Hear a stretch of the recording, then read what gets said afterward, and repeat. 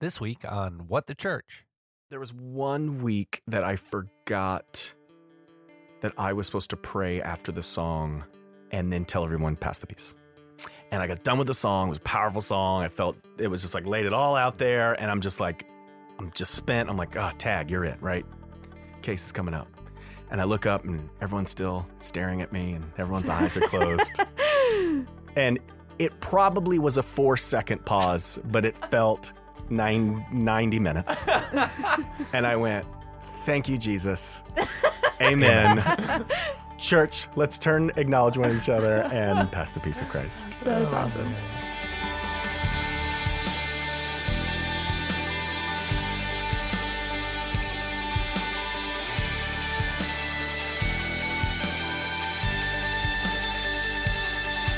Welcome to What the Church, a podcast of First Presbyterian Church of Orlando. I'm Cameron Hughes, and this is episode 2 of our Meet the Ministry series, where we're introducing you to our new ministries and the people behind them. Today, I am joined again by Miss Alexa Rossi. Hello, everyone. And by our new Director of Genesis Worship, Josh Hammonds. Hello. Dr. Josh Hammonds. Oh, boy, here we go. Yes. Josh joined us recently in September. Last week of August. Yeah, it was early August, actually. August 4th was my first week. I'm totally lost. Hey, it's great. And Josh is also a professor over at Rollins College in Indeed. communications. And you've been leading worship for the greater part of 20 years. Yeah, off and on, absolutely. Josh, tell us a little bit about your story, how you got here, how God got you to First Pres. Yeah, as you said, Cameron, I've been leading worship for a while now. I started with my campus ministry, Student Christian Fellowship. That would probably been in the late 90s. 1999, 2000, somewhere around there. I had used the good old Young Life chord book to learn worship songs. That was kind of the way that I not only learned about worship music, but I also learned how to play guitar, sort of one and the same. And so I had learned and played in my room and for my family and small group at the church that I grew up in. And then I went off to college and they had a worship team. And I said, this sounds exciting. I could probably play and sing here. And so being able to part of that. And then from there went to help lead worship for a small church in Southern Indiana. I was there for a while during college. And then during graduate school, I moved to Central Indiana, Muncie, Indiana, where I got my master's at Ball State University and led worship for a Christian Missionary Alliance church up there. And after my master's program, went off to get my PhD at University of Nebraska in Lincoln, Nebraska, and helped lead worship for an evangelical free church plant up there. That was very exciting. And so college church, but there was a good group from the community, very missional church at the time. I don't think we probably used that word explicitly, but very much out into the community and making connections. From there, I got my first big boy job, as my wife and I called it, after I got my PhD. And we were in upstate New York for 6 years. And we were at a Reformed Baptist church up there. And I helped out with the contemporary service. The Crossing was the name of it. And that was a great part to be a part of and build that community. And we were there for 6 years. But yeah, I've been in Orlando now for, this is my 5th year now. And found First Pres and looked at the job description of what they were looking for, a Genesis director who would combine liturgical elements with contemporary style, and that seemed to fit my bill, so I threw my name in the hat. And yeah, what do you mean by liturgical elements? Oh, wow, that's Hammonds? I grew up in. I did not grow up in traditional churches. We'll talk about what does traditional even mean. But I grew up in church plants. And so a lot of my journey has been sort of younger church plants that sort of use contemporary styles to sort of attract people that would match kind of the sound of either the radio or the sound of what's happening in new Christian music. And so I grew up, my parents were part of a church plant when I was in elementary school and middle school. And so I did not have the denominations or sort of that liturgical background. It wasn't until graduate school that I started doing some reading on different kinds of liturgies and building that in the church in upstate New York. And then also over the last couple of years, just really looking at what does it mean to have a posture of worship and building in prayers of confession and assurance of pardon, that we are using what I would call a formative church service, in the sense of we are doing elements that we hope are educating people on the posture of what worship could and should look like according to the scripture. So building in a liturgical element could be a call to worship, announcing the glory of God and inviting people in. So I might use a psalm there or something from the New Testament that just really reminds us that we are in the presence of God, that he is here, and let's worship him. And then also building in a prayer of confession that we should, as a practice, confess our sins to one another, that we are constantly examining our heart and laying that before the Lord, but then also being assured that his grace is sufficient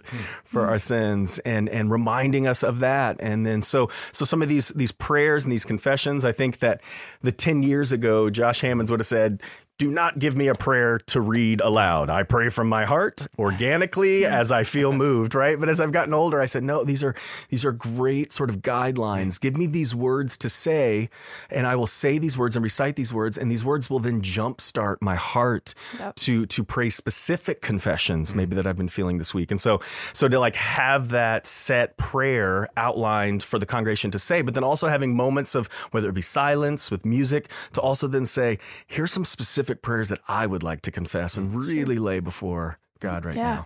I think as I've kind of explored liturgies over the past couple of years, I definitely thought, hey, this is going to box me in and stifle creativity. Right. But if anything, it's done the exact opposite, where it's like, no, this has given me a framework for me to really apply truths that Christians have been reciting or praying for hundreds, if not thousands of years. I mean, I don't know how far back some of these things go in church tradition, but it's so cool. I think so. And I think a recent passion of mine is to really create we're creating themes of gospel throughout the whole service. And so that is a given.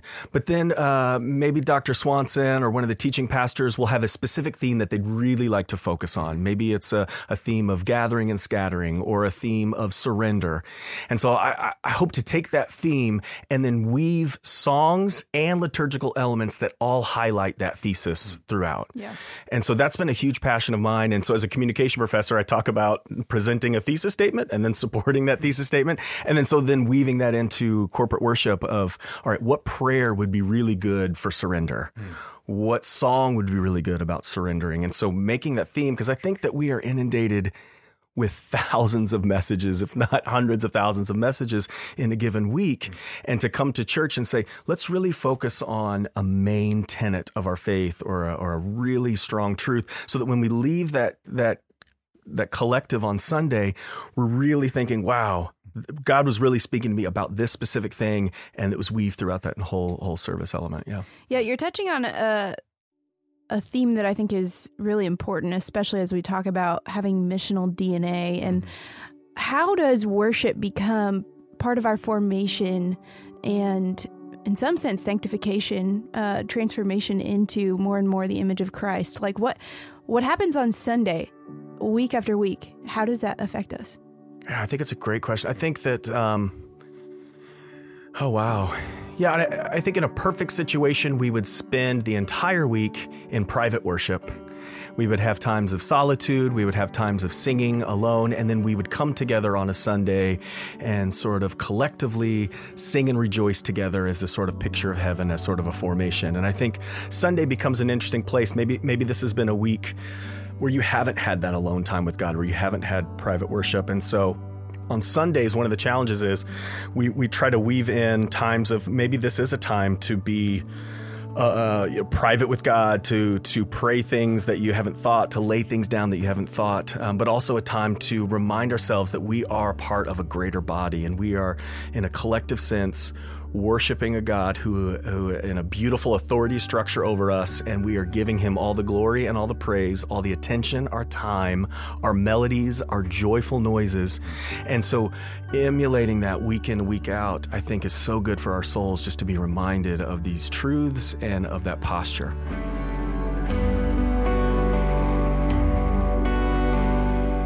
You know, this has been one of the largest congregations I've been a part of, and I find myself just backing away from that microphone and just saying, just listening to the praises of his people is something that ministers in my soul, and is so I'm just in awe over that posture and what that looks like. And I think it's a small glimpse of a snapshot of what heaven is and will be and all that good stuff.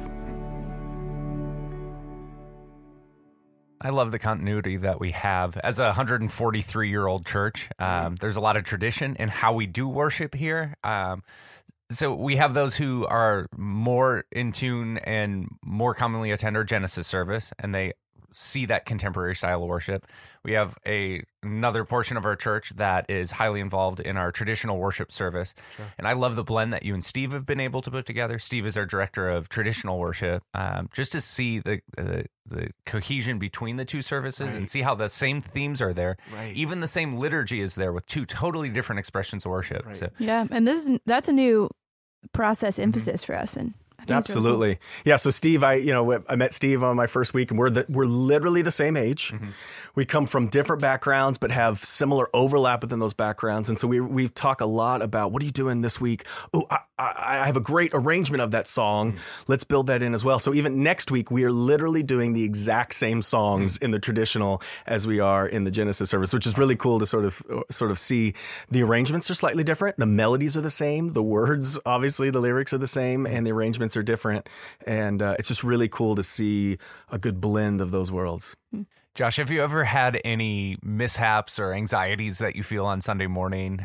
Just maybe even anecdotally, something funny that's happened as you've led worship? So yeah, before Sundays, I'm always nervous before church. That's surprising to me. Have you ever tried to talk to Josh before church? He's like, hi, bye. No. Yeah, I am. I have lots of anxieties. I think for me, like trying to figure out, sometimes I get in that groove and God is leading. And then other times maybe a note was off. I've broken strings before. And then, to say a prayer of confession and then messing up those words and then stumbling through a prayer and not really knowing.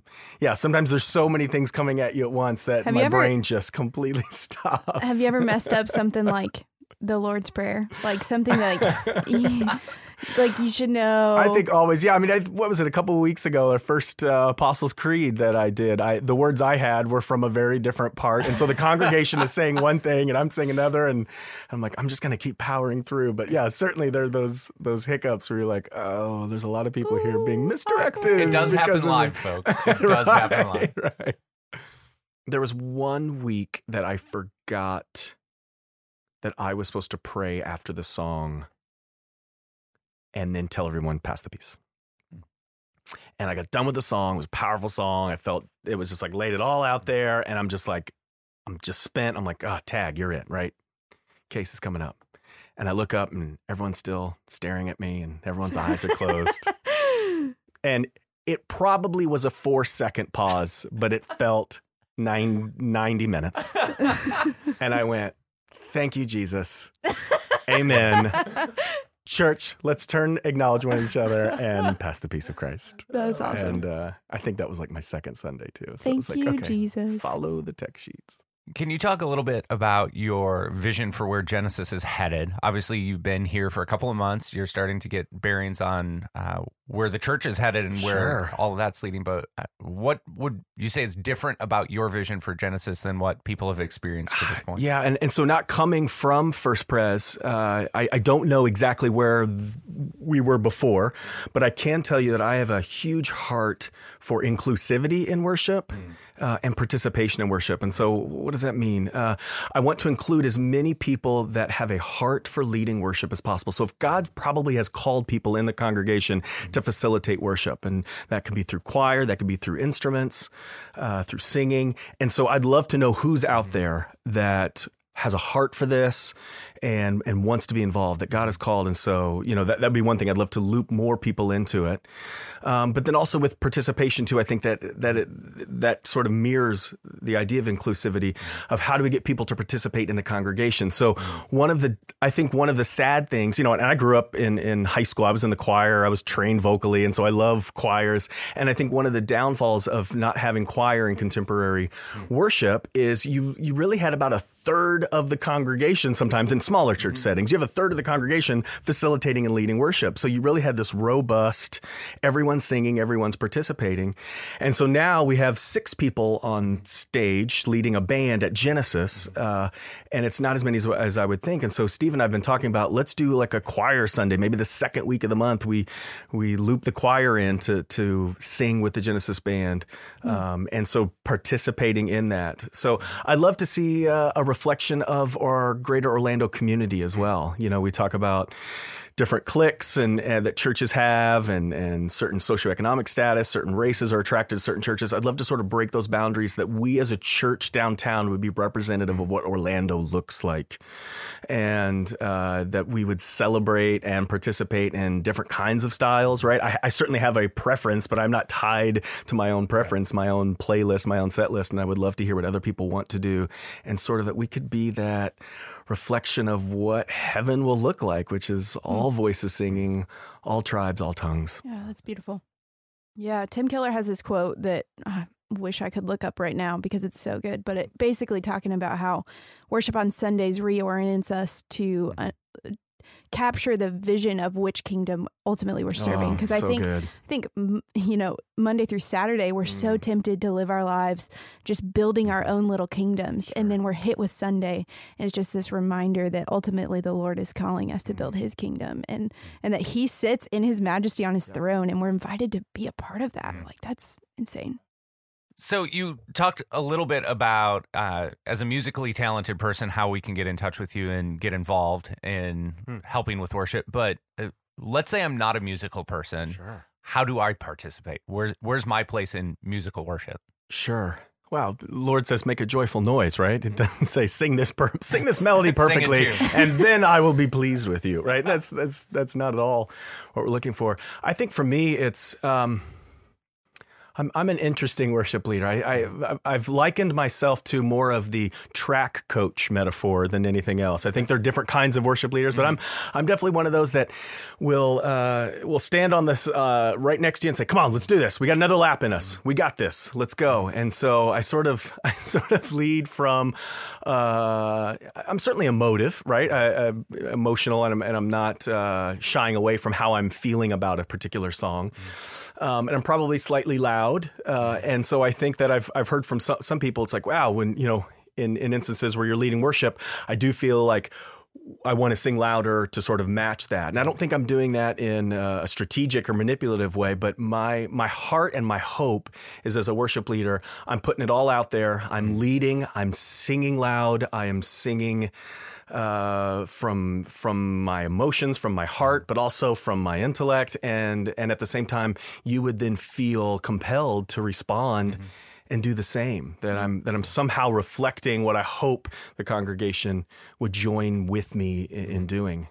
I still can't get through the Shane and Shane rendition of Andrew Peterson's "Is He Worthy" without crying, because I hadn't heard it in like with such that like uplifting bridge. Is that right? Correct terminology? You led me into that, essentially, is what I'm saying, because the first time I heard you sing it, I was like, whoa, I'm joining into a chorus that is so much higher.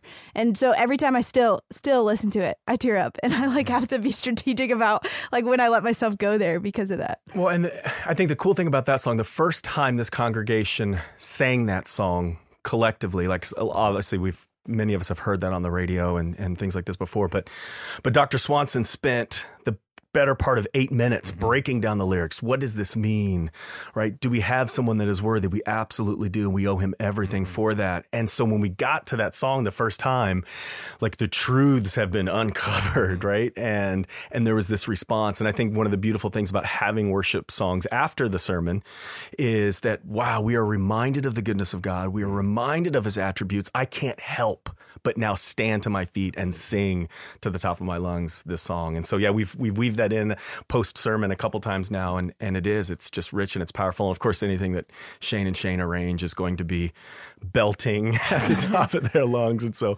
Luke and Haley and I and whomever's singing that with us, Hope Rousseau, and we say, all right, let's do this. Let's give it our all, and yeah, lay it all out there.